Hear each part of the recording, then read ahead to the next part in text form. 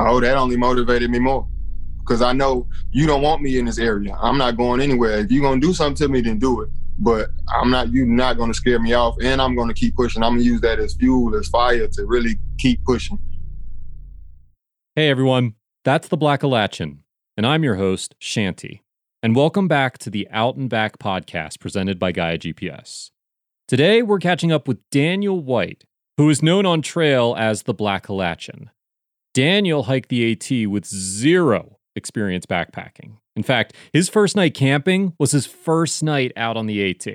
On the trail, he found friendship and peace in the wilderness. But as one of the only 3 black men that he saw on the trail that year, Daniel emerged from his 6-month hike craving a more culturally significant experience. The next year, he taught himself about bike touring and set off on the Underground Railroad Trail, a 2,000-mile journey from Alabama to Canada that retraces the secret routes that black slaves used in the early to mid-19th century to seek their freedom in the North. After that, Daniel went on to seek experiences in cultures different from his own. Last year, he hiked across Scotland and finished the Camino del Norte, a historic pilgrimage route along the northern coast of Spain. Today, Daniel tells us what brought him to the outdoors and his experiences in the wild, including finding trail family and camaraderie along the way. Daniel also touches on some of the challenges that Black people face when trying to access the outdoors, and the opportunity we have as a society to open those doors in current times to make the outdoors a more welcoming place. As a warning, from the 21-minute mark to the 24-minute mark on this show, Daniel recounts a racist experience he had while camping near the Mason-Dixon line on the AT, which could act as a trigger for some people. And most importantly, Daniel's open-heartedness and his adventures are an inspiration and powerful example for all of us, and particularly for Black people and other identities that are underrepresented in outdoor sports.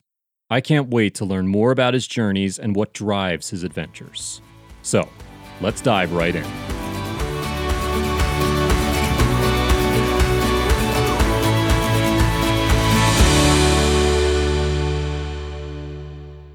Well, joining me today is the Black-A-Latchin, Daniel White. Thanks so much for being here, man, and for going out of your way to share your voice with us. Oh, no problem, man. Thank you so much for having me on. Really appreciate it. We know these are really crazy times, and I really do appreciate you being able to come on here and share your experiences with us. I really want to start by just asking, how are you, man? How are you doing overall? Oh, man, I'm holding in there. I'm just watching everything. It's heavy. It's tough energy, for sure. Yeah. You know, it's kind of hard to escape. I woke up this morning, somebody sent me a couple posts, and I was like, hey, man, please, I got love for you, but let me have my morning coffee first, because you got to find your spots here and there where you can just disconnect from that for a second. It's every day for me, being a Black man, but I'm holding in there, just hoping to get outside and get outdoors and get some fresh air, some extended period. I'm in Charlotte, North Carolina, so nice. Southeast, hot, nice and hot. Nice. How's the activity been down there? Like in Charlotte, has there been a huge amount of presence with protests or? Definitely. Charlotte, they always kind of show up and show out when it comes to getting out there and speaking out, I would say. So yeah, they definitely been out there for a few days now. And I want to say I'm not the most well-versed person because I haven't been keeping up with everything, but I think the city has been kind of handling it a little well. So shouts out to Charlotte for sure. Nice. Yeah. And it's true. History is a good indicator. Charlotte is really right in the middle of this stuff. So it's cool. Now, have you been grounded in Charlotte because of COVID-19? Or have you been able to really get out and about anywhere else during all of this? I don't think I've been 5 or 6 miles away from my house since early March. I did the Art Loeb Trail at the beginning of March, and I haven't really been out since then. So yeah, I've been kind of stuck. Art Loeb. Now, where's that run? It's from Brevard, a little bit west of Asheville, from Brevard up through past Mount Pisgah area, a little bit past there, and Black Balsam Knob and all that area up there, and ends up towards Waynesville. It's like a 30-mile trek. Nice. But it's pretty tough, but it's beautiful. Nice. Yeah, so you're not that far from the Smokies then, that is beautiful country up there. Definitely. Yeah. Now, is Charlotte where you're originally from? Or did you grow up, was it Asheville you grew up? Yeah, grew up in Asheville. Originally born on the Jersey Shore, Asbury Park, New Jersey, but moved to Asheville around 5. So that's where I did all my first. So that's where I call my home. Definitely grew up about, I guess, an hour away from the Appalachian Trail.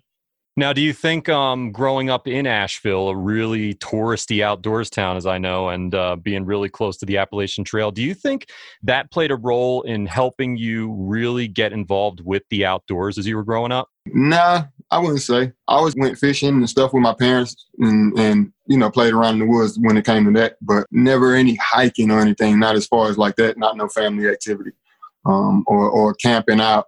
I couldn't say. I know my brothers and sisters that were older than me had camped out with my parents and stuff, but I didn't experience that. So I don't know. I didn't know anything about hiking or camping or anything. I think my father mentioned to me one time that he had hiked from Asheville to Brevard, and it was such an interesting story, but it kind of like went to back in my memory bank, and I forgot about it. And I'm kind of just now pulling that memory back out, and it was such an interesting story. So I don't know. And, I always loved like Man vs. Wild and stuff like that. So, I mean, I've always been a fan of that type of stuff, just naturally, I think. Then I wonder then if it was kind of like a trickle then experience for the outdoors. Like, what were your first like backpacking experiences? What were your first camping experiences? What were they like? The Appalachian Trail through hike. That was my first time. Yeah. You started with an Appalachian Trail through hike. Yeah. That was my first time sleeping in my tent, anything. Like I'd set it up outside my house like a couple nights before I left for the trail, and I didn't even stay in it all night. I went out there for a few hours and I just came back in. To me, it's like a person going, I've never run before, and now tomorrow I'm going to go out that door and I'm going to run a marathon, Like, yeah. So what prompted that? A lot, man. I was burned out from work. I was an electrician for the past 6 or 7 years. And my boss was like, hey man, you're taking too many vacations. I was, I had went and saw some stuff. I was like 31. I had never been on an airplane or anything. And I was 31. I was the best man in my best friend's wedding. And the next day I caught a plane to Puerto Rico. I had never been on a plane. And I'm like, man, that was like kind of what sparked my love of traveling somewhere. Right. And slept out on the beach the first night because I got there at like 3 a.m. So I was like, I'll just go sleep on the beach, whatever. So that experience right there was like, started something, and I started taking vacations. My boss was like, hey man, you take too much time off work. I was like, hey, I got dreams. I don't have any kids, man. I want to see the world. I want to see some stuff. He's like, man, sometimes the dreams ain't what's best for you. So I was like, oh really? Like, okay. Really? I've been giving my whole entire life to this job, so I was like, I put in my 2-week notice like a couple days later. I think that led me to the trail just a little bit. Just watching everything going down during that election cycle was just heavy energy. You know what I mean? The country, it was just a lot of back and forth. It was a lot of nastiness. So that was a factor for sure. I had a bad breakup. My ex moved like 10 houses down the street from me. Had a new boyfriend. So I got to ride to work every day and see the new boyfriend and stuff, So yeah, it was just a bunch of stuff. All right, man, I got to do something. And I just posted on Facebook one day and I was like, I wonder if I could survive in the woods. And my cousin commented, go hike the Appalachian Trail. And so this was yeah, it was in January of 2017, and April 2017, I was on the trail. So, oh man. Yeah. So 3 months to make that call to go, you know what, I'm going to go do a full through hike of the Appalachian Trail and you'd never been out before. So how did you prepare for it? Like, how did you learn to know what to be able to do out there? YouTube, just watching YouTube, looking up, seeing what like internet gear list and watching this, just doing that much research, and I was like, I don't know, it looks like, I mean, it's hiking, it's just walking. I'm in my head, you know what I mean? I'm like, and I didn't plan on even going the whole way. I said I'm gonna go for 2 months.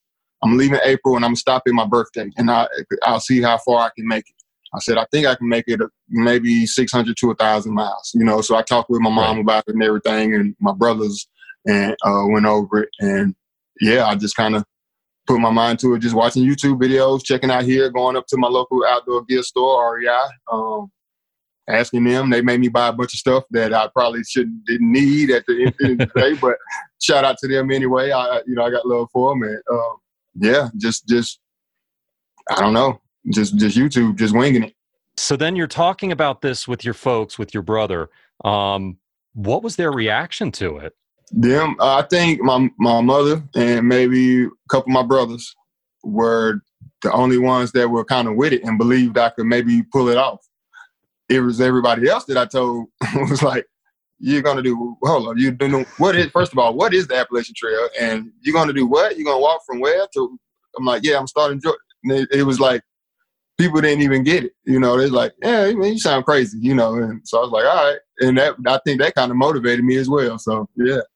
Awesome. And that seems to be so much of the theme. Like, it seems like we've talked with so many great names in the outdoor industry. You know, we talked with Heather Anderson. We talked with Real Hiking Viking. We just talked with Justin Lichter, Trauma. And it seems to be this recurring theme where it's always like, I didn't have outdoor experience. And then one day I decided I'm going to go hike the Appalachian Trail. Hey, you might as well go big or go home, right? Shout out to the Hiking Viking, man. He's a real badass. That was our second show that we did with him. And so we had the show be an hour long, and our real conversation was like 3 hours long. Yeah, I can dig it. Yeah, he's a cool guy. I speak to him often on Instagram. I got to get out on a hike with him one of these days, man. So you go out on the Appalachian Trail, start of April. Mm-hmm. First time on any type of a backpacking trip. So what I want to know is, like, what was that first night like out there? Like, I'm thinking, were you dealing with like cold and snow at the beginning from being up in the mountains of northern Georgia? No, it was actually a pretty mild day. It was probably like in the 60s or something like that, 70s maybe. I mean, it was a beautiful day. It was a beautiful start of the day. Like, my brother left. I started hiking them steps. I said, if I can make it to a Springer Mountain by 2 or 3 o'clock, then I'm good. I made it maybe an hour or two earlier than that. I said, oh, yeah, I'm feeling pretty good. And I got to the campsite. The first night was pretty good because I saw other tents and stuff around. It wasn't until maybe like that third night when Big Owl perched above my tent and started doing his thing, and I'm terrified of owls. That's when it kind of got like, oh, hold up. Yeah, I didn't know I was going to be facing this out here.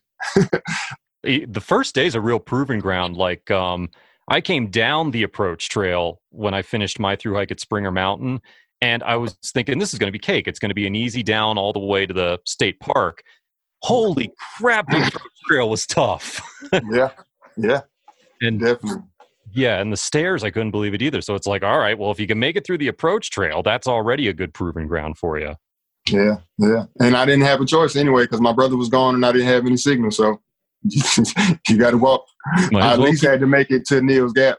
So I at least had to make it there, you know.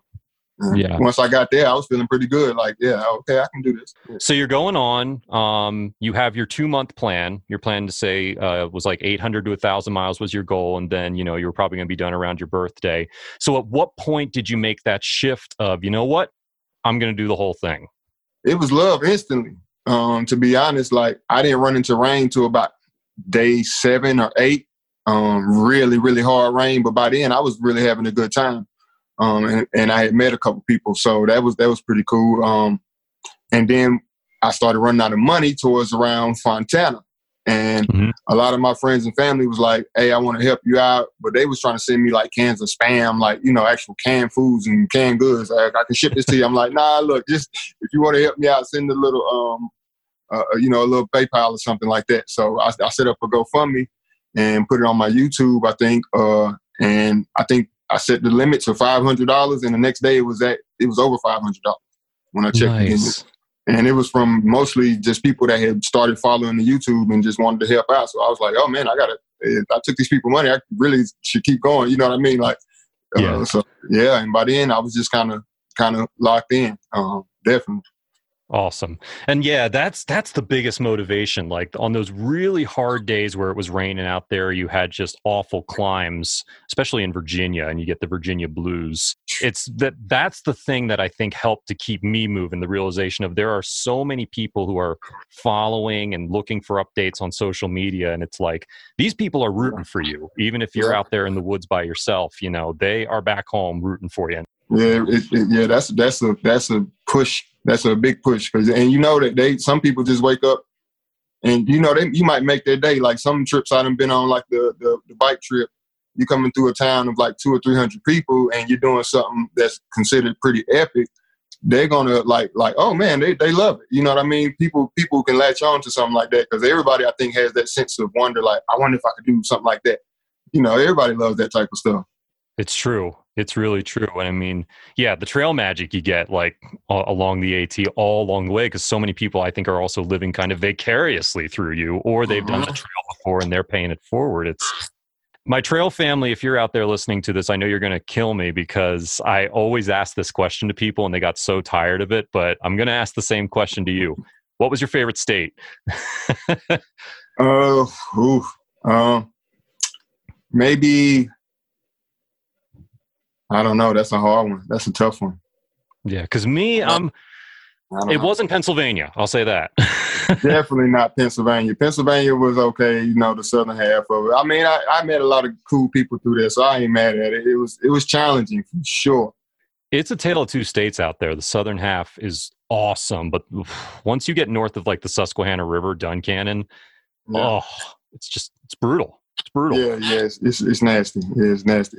But Maine would be my favorite state because the 100-mile wilderness was like the prettiest place I've ever been in my life almost. You know what I mean? That was beautiful, beautiful place. So when were you up there? Was that like late September?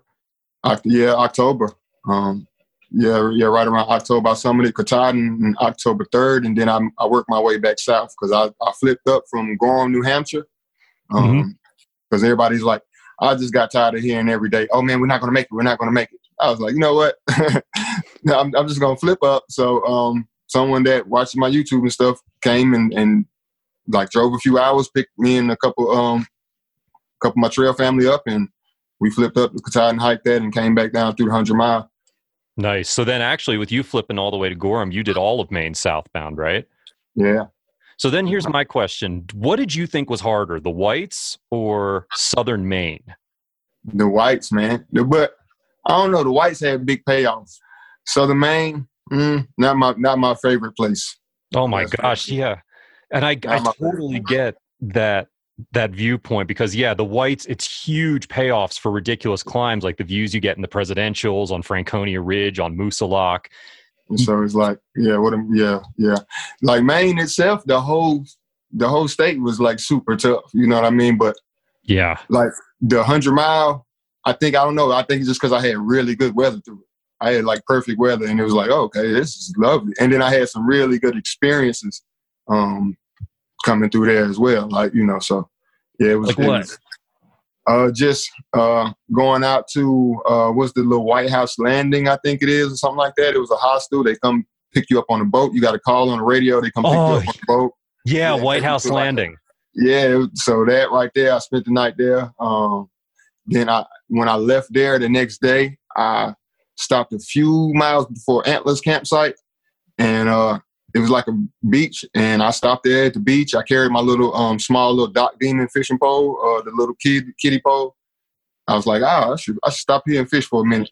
Start fishing and caught like a 2-pound smallmouth bass on the rooster tail. I was like, oh yeah, I'm staying here today. So I set up camp right there on the beach, got firewood. I had signal on my phone. I had just found grits. Yeah, I had found grits in the hiker box earlier that day. I hadn't seen grits since we probably left Virginia, Southern Virginia. I found grits. I had fishing grits right there overlooking. Then like most beautiful like moon is out. It was like a picture textbook perfect day, man. Then like a loon is off in the distance in the middle of the night. It was like just really, really cool. So the 100-mile has my heart for sure.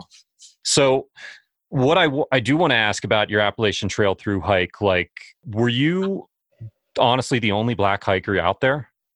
It was like, I think I may have seen 2 others.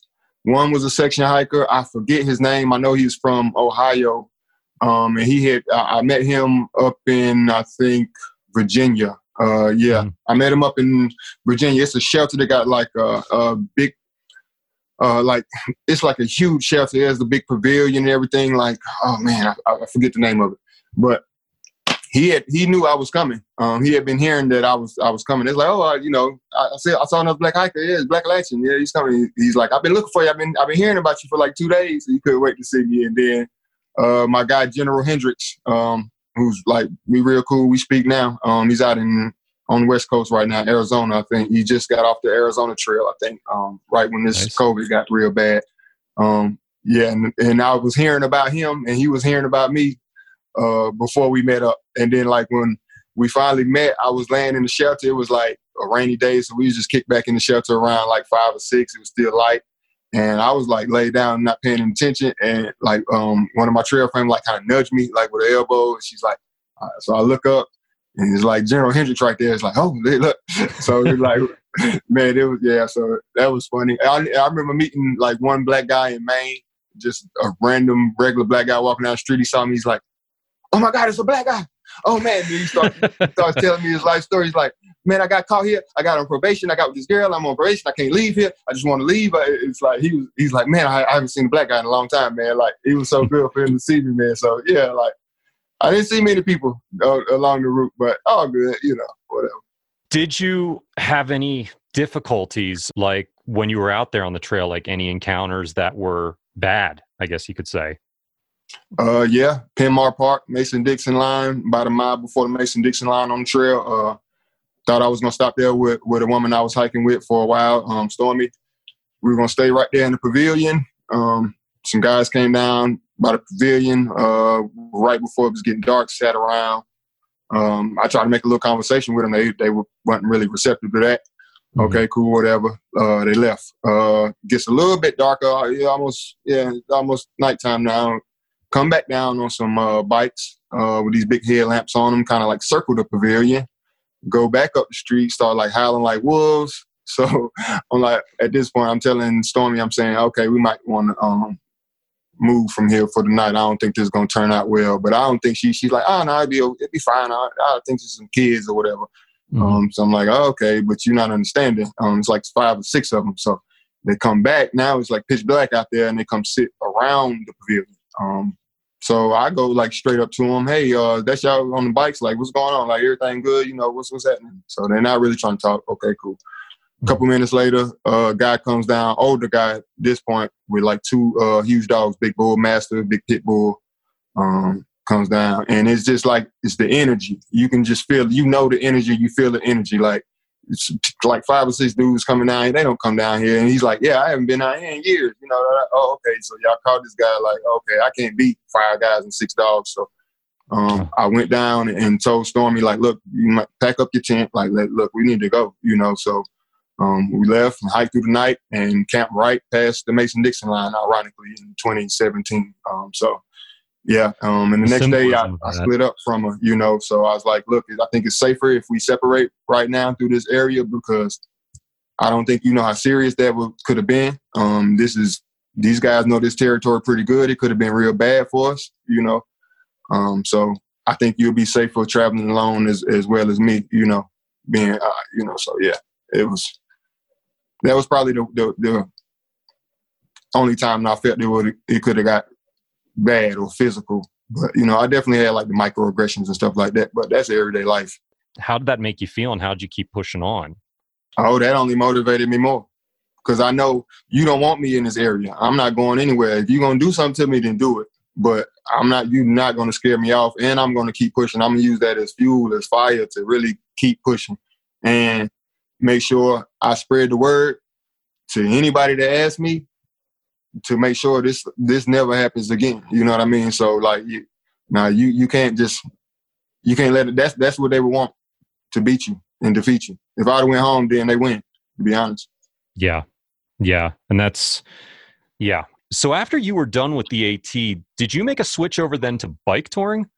Yeah, for the next one. I just wanted to try something different. And then once again, I use everything as fuel. I remember a couple people like, if you don't go do the PCT, everybody forget about you. You're a nobody, and this, that, and the third. And I was like, oh, okay, just random people on the internet. And I'm like, okay, if you just watch The Last Dance, the Michael Jordan doc, Michael Jordan was very petty. He would use anything as fuel, but it won him championships.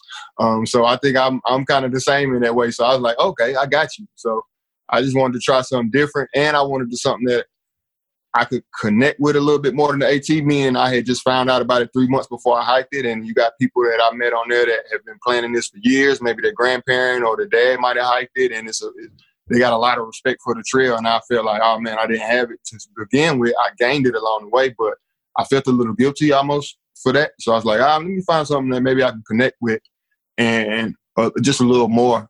And I found the Underground Railroad Trail, which was a bike trail put together by the Adventure Cycling Association. It was a 2,000 something mile route from like 2,200 from Mobile, Alabama up to Owen Sound, Ontario. I stopped my trip in Niagara Falls, Ontario, just to be clear. But yeah, so I found that and I was like, yeah, this looks like something pretty cool. I hadn't rode a bike in 20 years, but I'm from Asheville. We got plenty of hills up there, so I'm used to riding bikes up hills and stuff. Like as a kid, they say you don't forget, right? So I was able to gain sponsorship through REI for a bike and a couple more local sponsors out of Asheville, North Carolina, and set out on that in 2018, September 2018, finished up November 1st, 2018. So like 49 days it took me.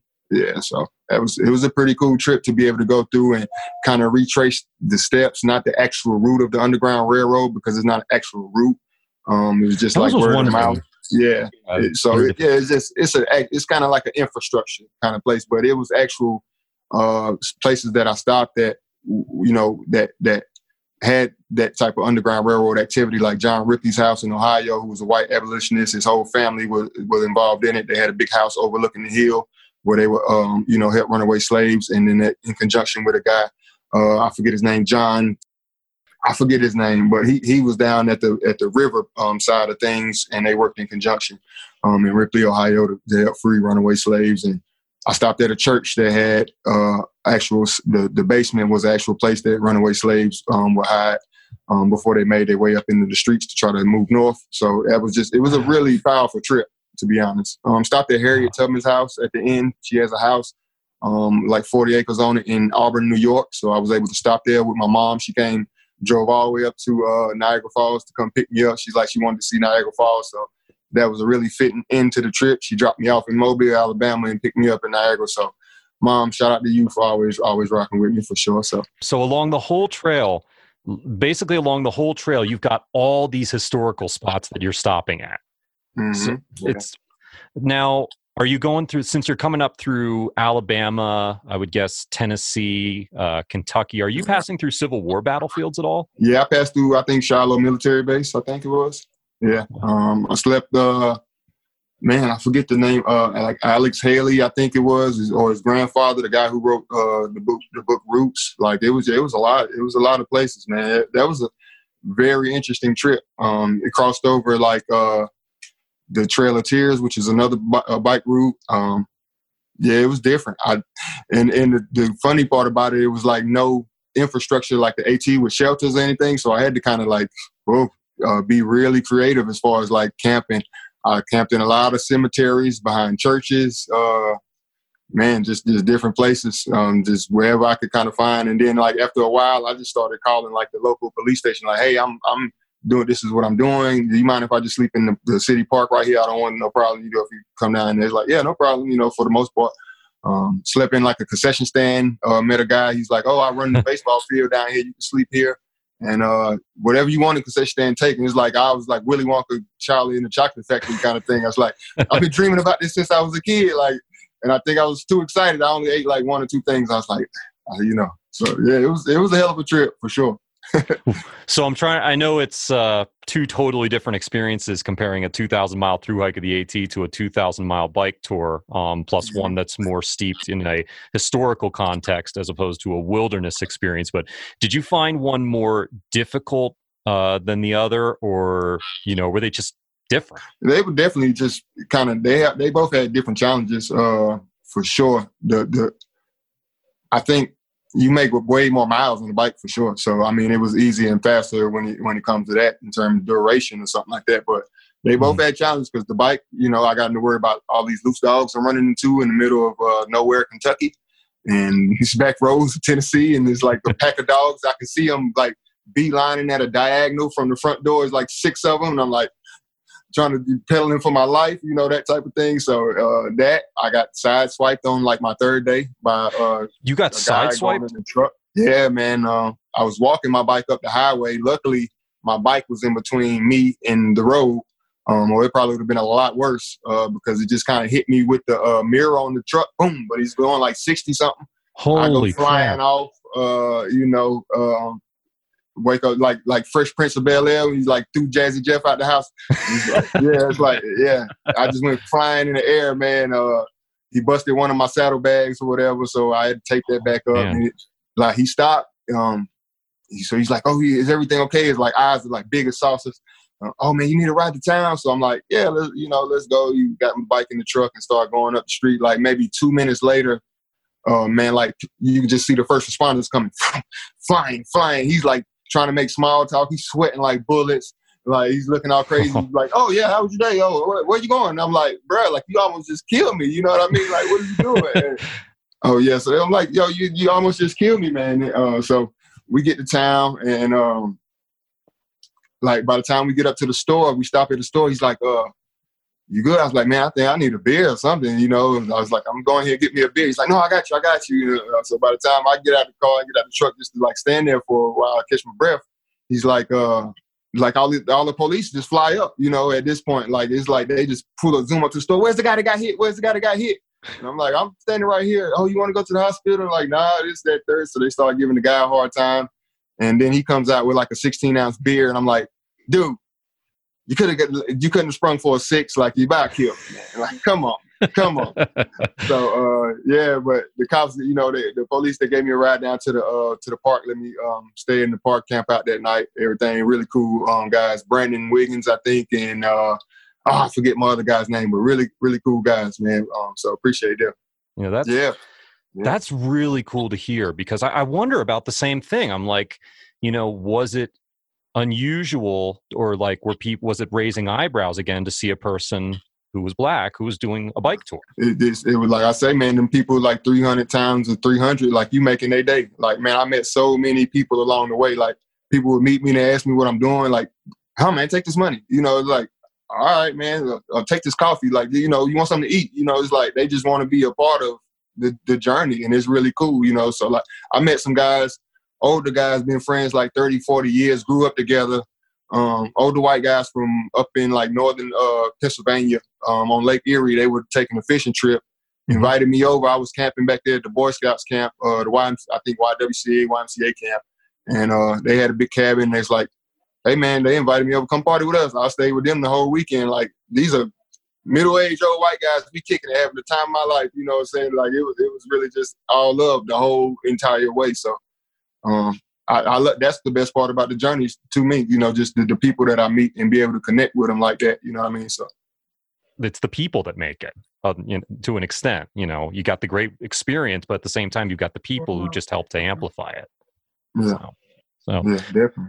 Now, you finished that in 2018, right? You said? Yes. So then, did you continue with bike touring, or did you get yourself back into hiking?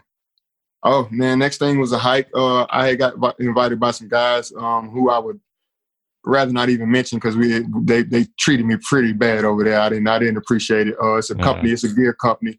But I was invited to go hike with them in Scotland, and a couple more guys. Shout out to Darwin, the hiker, Bigfoot. Shout out to them. So I was finally able to really kick it with them and get a little hiking in. So was invited to hike across Scotland, coast to coast, the TGO Challenge, the Great Outdoors Challenge. It's like a self-designed route. Nice. So they put together a route just coast to coast. You're just walking backcountry, like really have to make your way. You're talking knee-deep bogs and all kinds of stuff, man. Just really the wild. So it was a hell of a journey, 2 weeks.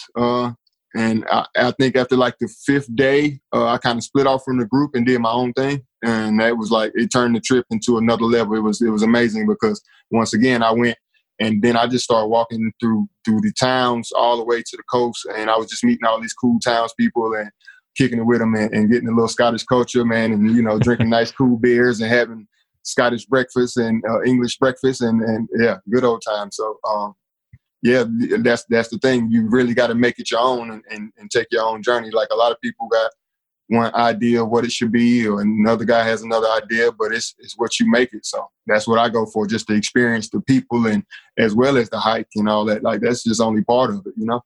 Yeah. So on these trips, yeah, that's the point you mentioned.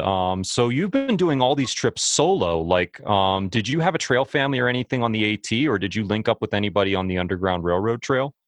I didn't see. I saw one other biker on the Underground Railroad Trail, and he was going a different way. I tried to like flag him down. I think I saw some people out for the day, but other than that, I didn't see any long distance folks on it. The AT, I definitely had a trail family. Met a lot of good nice folks. I had, you know, my girl Pearl. She just finished the PCT nice, maybe last year. So I had an older guy named Pat, who was my guy. He wore a kilt. He was like 65. So just I had a big hodgepodge group of just, you know, we was the wild bunch for sure. Definitely, yeah. Nice. So then when you wrapped up in Scotland, did you come back to the States, or did you head on down to the Camino Trail at that point? I came back for around a month. I came back right around this time, like maybe like a couple days. Around June 5th or 6th, something like that. Stayed around for a month, and then I went right back out and hit the Camino del Norte, Camino de Santiago, from Irún to Santiago de Compostela, which took like 28 days, which was really, truly the most amazing place I've ever been. Like I guess every place has their unique things that, you know, make them beautiful, but just that coastal, be able to walk that coast and just, man, watch the ocean pretty much every day and walk through these little beautifully, like, old, well put together stone towns and stuff, and you're walking on Roman roads and stuff like that, and it's the culture of the people and everything. It's like, yeah, that was pretty cool. So if I understand it right, is the Camino like a series of trails that wind together throughout Western Europe, and like they're all heading towards a single point in Western Spain? Yes, correct. I want to say it's probably maybe 10 routes or something like that, maybe less or maybe more. I don't know. I know they got the Portugal route and they got the Seville way. Most people take the French way. Okay. So, I mean, but the northern route is gaining a lot of popularity, just the beauty of it. And they're not too far from each other. So, yeah, and then they got the Primitivo. And, I mean, it's a bunch of different ways. You can take a way that takes you right through Madrid. So, yes, yeah, and they all it's like a pilgrimage route. So it's a huge religious thing. I didn't really go for the religious aspect of it personally, but it's a huge religious thing. Like, I guess, like Catholic.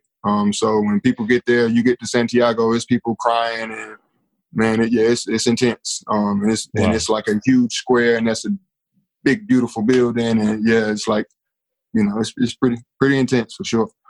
So the Del Norte, just so I understand, it's the section that goes, you said it was following all along the coastline, so I guess it's the northern coast of Spain? Yes, correct.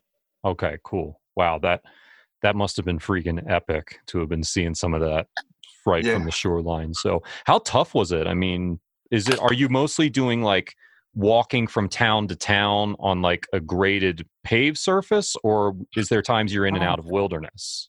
Yeah. It's a lot of times. Yeah, it's a lot of times you're in and out of wilderness. A lot of it is paved, but I mean, and then once again, it's the way you can kind of configure your own route. Like, you can take the high mountain route, so you can take the side way, or you can take the the coastal way, or you can take the long way around through these little small towns. I mean, it just depends on what you want to do. So, yeah, it was a mixture of both. But I mean, I was doing, I don't know, 25, like, just almost daily. Because it's not like the toughest thing, but you got more light too. It don't get dark out there till maybe 9, 10 o'clock in that time of the year. So what was the motivation for going to the Camino as opposed to, say, you know, again, the PCT or the CDT, continuing with long trails out in the U.S.? Man, just wanting to see something different. Being able to go see Scotland. Man, you couldn't have told me 5 years ago I'd be hiking across Scotland. So I'm like, well, let's try to shoot for the stars there. You know, let's try to figure out another one to do, you know, something epic like, because I live in the States. It's plausible that I can always kind of make it to a PCT terminus or a CDT terminus to do those, you know. So I think I have far greater opportunity to hit those whenever I would want to. Mm-hmm. I don't live in Europe. I don't have a chance to travel to Australia or New Zealand and do the Tiara or something like you don't get that chance often. So when I get it, you know, I definitely take it.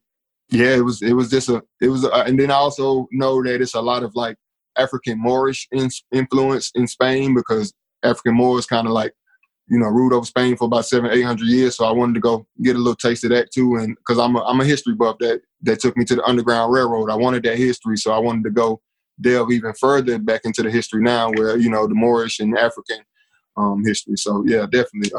I'm always on hunt for something like that, something cool, artifacts and stuff like that. Like I want to find it. Like I found a Black Madonna in this small town in Spain. You know what I mean? Right. Like that was the coolest thing I ever saw. It was the most ornate like sculpture. Like it was beautiful. You know what I mean? So, and I know people haven't saw that. Not nobody I know. So I love to share that. And that's my love too, just to kind of share with people that can't go. Or maybe don't think they can go. Maybe they see me and they're like, oh yeah, I can do that too. And that's what I want you to think. Just put your mind to it. Just really actually get out and try it. Nice. Because, you documented all your, I think all of your trips you documented on your YouTube channel, right? Well, I'm working on Scotland footage now. I wanted to keep that one positive. Like I said, I split up with the guys, so a couple videos, I'm kind of a little irate. Yeah. So, and then it's a year later, so I don't really care no more. I'm not mad anymore. So I'm just like, all right, let me just get the cool footage up. So I'm working on that right now. But just finished up my Camino series. So the Camino series is definitely all on YouTube. Underground Railroad trip pretty much is just all there. Underground Railroad, I got like half of them up. That was like such a heavy emotional trip. Sometimes I don't like to. Oh my gosh, yeah. When I look at the footage, I'm right back transported right in that spot. So sometimes it's just heavy to look at, So when I'm in a cool headspace, then I try to go back and edit a few and put one up, here and there. But yeah, sometimes, them trips be kind of hard sometimes. I mean, financially, hard and tough, and you trying to figure out where you're going to stay. And, you don't want to just like, oh man, I remember that day. I want to remember some good days. And so I can be able to try to help inspire people to go do some more. I don't want to look at all the negative, So with hiking the Camino, doing a long distance hike in Europe, how would you compare it to like a long distance hike in the United States? Like the camping, the ability to access towns, the trail food, the trail culture. What would you say it's like in Europe compared to America? Totally different. Scotland, that trip, they loved it because they've been doing that. That was the 40th year anniversary. So they're used to people coming through and doing that type of stuff. So they love it. As far as like that, but it's hard to resupply. There's some wild country out there, you know what I mean? So yeah, that type of thing. I would say AT has probably way more supply points, but then Europe is a lot slower as far as just their culture. Spain, they take siestas every day. So, it's like 3 or 4 hours. Ain't nobody gonna be outside. You got the streets to yourself. It's not really, a lot of stuff closes down. All the stores will be closed from that time. So kind of got to get what you need. And then like certain days, I think they might close early on Sundays, like really early. America never stops. Yeah. You know what I mean? So yeah, that's the difference. Even in these smaller towns, America really never stops. I don't know. It's just a totally different culture. And then the Camino, you can bike it as well. So I met, cyclists on it. So it's a cool culture as well. You know what I mean? So they all unique, but I suggest any one of those trails to anybody. So did you have a favorite out of those three? I know the Underground Railroad Trail must have been taxing emotionally. Mm-hmm. But which if you could only do one of those three again, which would you do? Definitely Scotland. Just because I can pick my own route, I can switch it up. Definitely, I would love to do that.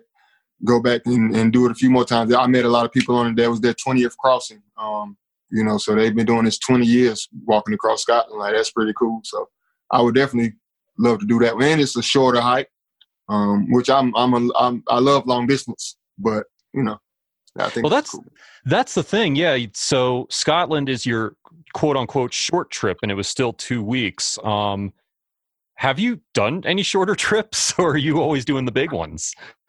Yeah, I'm not a super fan of the short. The shortest trip I think I've done was the Art Loeb, the 30 miler, and that was like 3 days, like 3.5 days. So I'm just not a fan of them. I like because you don't even hit your stride to like this, like the 7th, 8th day. You're not really in your element. You got to get and feel the dirt. I want dirt in my fingernails. I want to be like, I want it, you know, I want that total feeling. So I don't get that on short trails. And then plus like short trails would like day hikers be, man, I love day hikers and everything, but they take a lot of craps right on the side of the trail. And I hate to see that, you know, so I try to get where it's not going to be a lot of day usage. You know what I mean? Yeah, totally. So then where is the next big trip? Where are you going to be heading to in the future? Well, currently right now, I got the last day that you can start actually on the PCT, July 31st. So I have a southbound permit for the PCT right now. Nice. Just waiting to see how everything goes. And I'm still holding out hope. This the last day you can start. I was mad at first when I first got the permit because there wasn't like that many left. And I was like, oh man, come on. Yeah. But now it's looking like that may work in my favor. So I'm just trying to remain hopeful. So then here's my follow-up question. I've always heard when it comes to long distance trails, you either do one or you do three. So do you have your heart set at all on the Triple Crown? Definitely at some point. Hopefully I can try to, I got invited to do the CDT next year. I don't know, man, but I've been invited to do a few things. So I don't know. I just want to keep it exciting. I say if I can do the PCT this year, my next big thing that I was looking at was actually going and trying something totally new.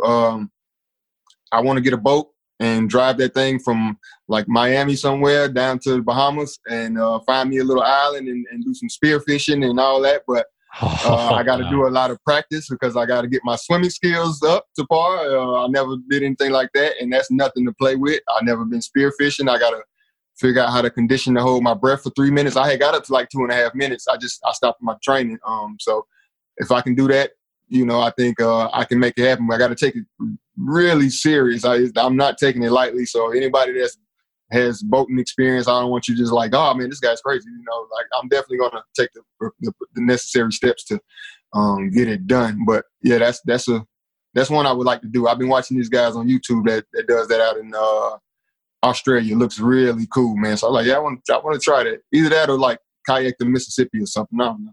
Try something else. Either way, something epic, you know. Yeah. And here's the thing I actually want to get to. Like, I'm curious to know your opinion. Why do you think it is that there isn't a larger presence in the outdoor industry when it comes to Black people and other persons of color? I think that's it's few reasons I would say. Definitely, I think we're here. It's a lot of us here. I think some of these companies don't recognize that we're here. I think they're starting to now. I think they just hadn't in the past because I wasn't aware of the large community like Outdoor Afro. I wasn't aware of a lot of things until I got off the AT and really, really start looking and searching for them. I wasn't able to find a lot of resources as far as the Black experience besides Rahawa Hale, who I'm, you know, pretty cool with now. Who had hiked the AT the year before me that could tell me the Black experience, which is why I even started YouTubing, just to give like a perspective of what it was, on what it was like for anybody to come after me. So I think it's a few reasons, man.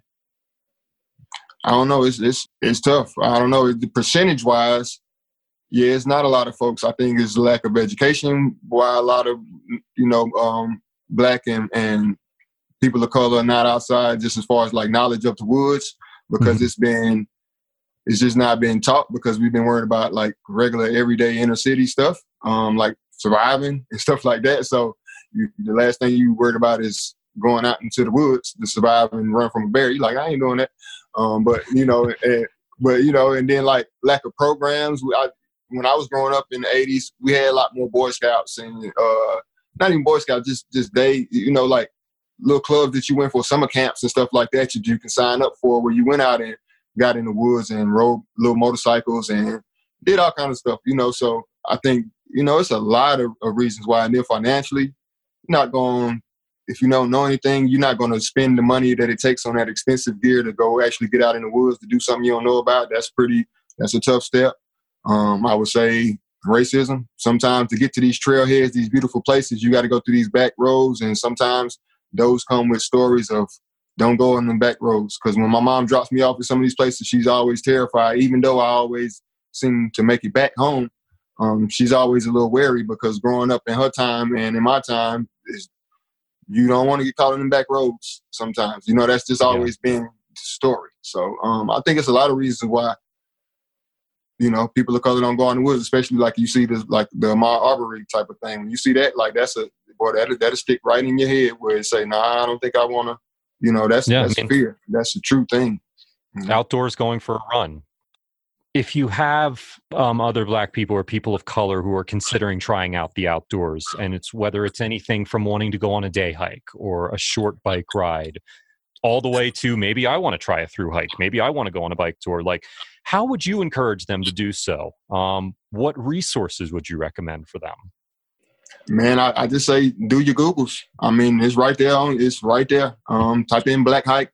Type in Black Hikers. Look it up. I mean, because it is a community that exists. Outdoor Afro. Start there. Start trying to find people that do that. I would say that no, because it's a lot of people out here that go hiking. Like Crowder's Mountain, I think, like that's not too far from where I live in Charlotte. I mean, it's always a mixed crowd out there. There's a lot of Black women to be hiking nowadays. So I see them out there. I think maybe I don't want to say we're underrepresented or whatever the case may be. I don't know. But I think we're out there. I think just try to get out there and start. I don't know exactly what to tell you because I just try to move through action. Yeah. If you see me doing it, then yeah. I mean, you just gotta get out and try it. You see, I didn't know anything about hiking, but I'm not gonna let anything stop me from figuring something out. I can figure anything out. I mean, like I'm watching people do all kind of stuff off of YouTube. You know, like YouTube is your friend. Like the internet is your friend. Use it as a tool and a resource. Like, not saying you can, you know, do brain surgery off watching the video or something like that, but you might have an idea in emergency. Like, I don't know, if the apocalypse happens, you may be able to do it. I don't know. Yeah, well, I'm thinking about like repairs I've done around the apartment. You know, it's like, how did people figure out how to fix anything before we had Google and YouTube? Man, I'm telling you, it's my best friend. Yeah. For sure. For Googling and YouTube, are there any organizers? Are there any influencers that you specifically want to give a shout out to? I know you mentioned Outdoor Afro. Unlikely Hikers was one I've been following. Definitely. I rock with Jenny, who is the founder of Unlikely Hikers, Jenny Brusso. Shout out to her. She invited me out to Portland. We were able to meet and do a dope photo shoot before all this madness started. Early March, I think. Early February, I think. So yeah, shout out to them. Man, the whole community. Myrna Valerio, Latoya Snell, both of those ultra runners live up north, one in New York, one in I think Vermont. Really cool folks. Acuna, shout out to my whole, everybody. I could be here for days naming folks. Yeah.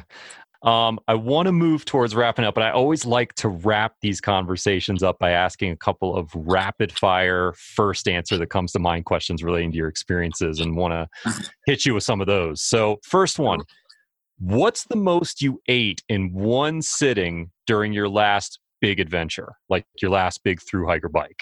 Oh man, whatever the biggest meal I can find at any fast food area. The biggest thing when I finished the Art Lobe, I got like the combo from Zaxby's. I think I got the wings with the hot wings and the bone-in wings and some fried mushrooms and a nice large high C. I had the biggest, trashiest meal I could eat at the time, and seasoned fries as well, and a little ranch on the side and hot honey mustard on the side. Yeah. Favorite piece of gear you never leave home without? My cooler cloth.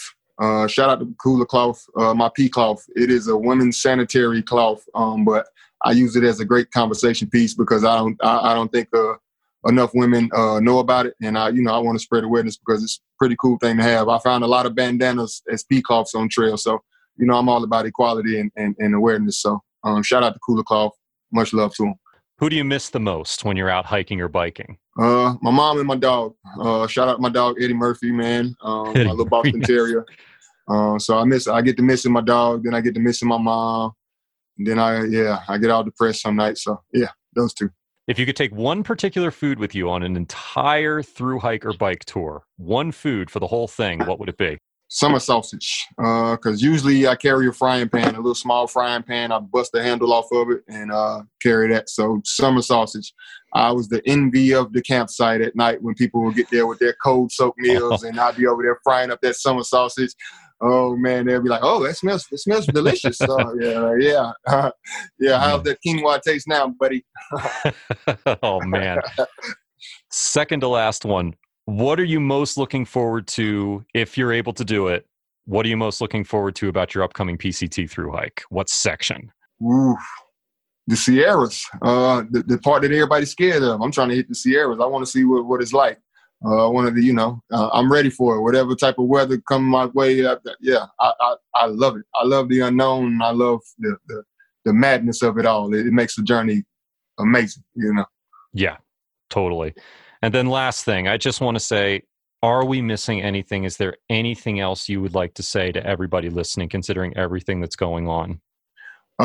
Definitely, man. I would like to say, I'm not sure of your fan base, but if it is majority white, I want to say shout out to y'all, man, because thank you. We need your help. I'm glad that we finally coming together on one accord, because Black folk been trying to end racism for a long time. We're not been able to do it, so we're definitely gonna need y'all help. So I would just like to say, appreciate you.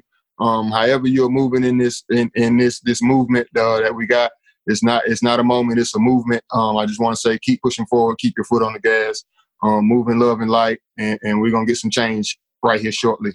Yeah, man. It's so good to hear, Daniel, man. I can't express how grateful I am that you took some time to sit down with me and be able to share what you've seen and done. Oh, no, man. Thanks so much for having me. Thank you so much. No problem. Take care, Daniel. Let's catch up again soon, all right? All right. Peace. Hats off to the Blackalachian. We really appreciate you coming onto the show to talk with us about your experiences. That was just an introduction of what Daniel White's all about. You can learn more about the Blackalachian's journey on his YouTube and Instagram channels. Follow the links in our show notes, which can be found by going to blog.gaia-gps.com and looking for the podcast link in the upper right, or by searching for the Blackalachian and his pages will come right up. In our next episode, we're switching gears and talking to Kevin and Sarah McHouston, the hosts of the YouTube channel Lifestyle Overland.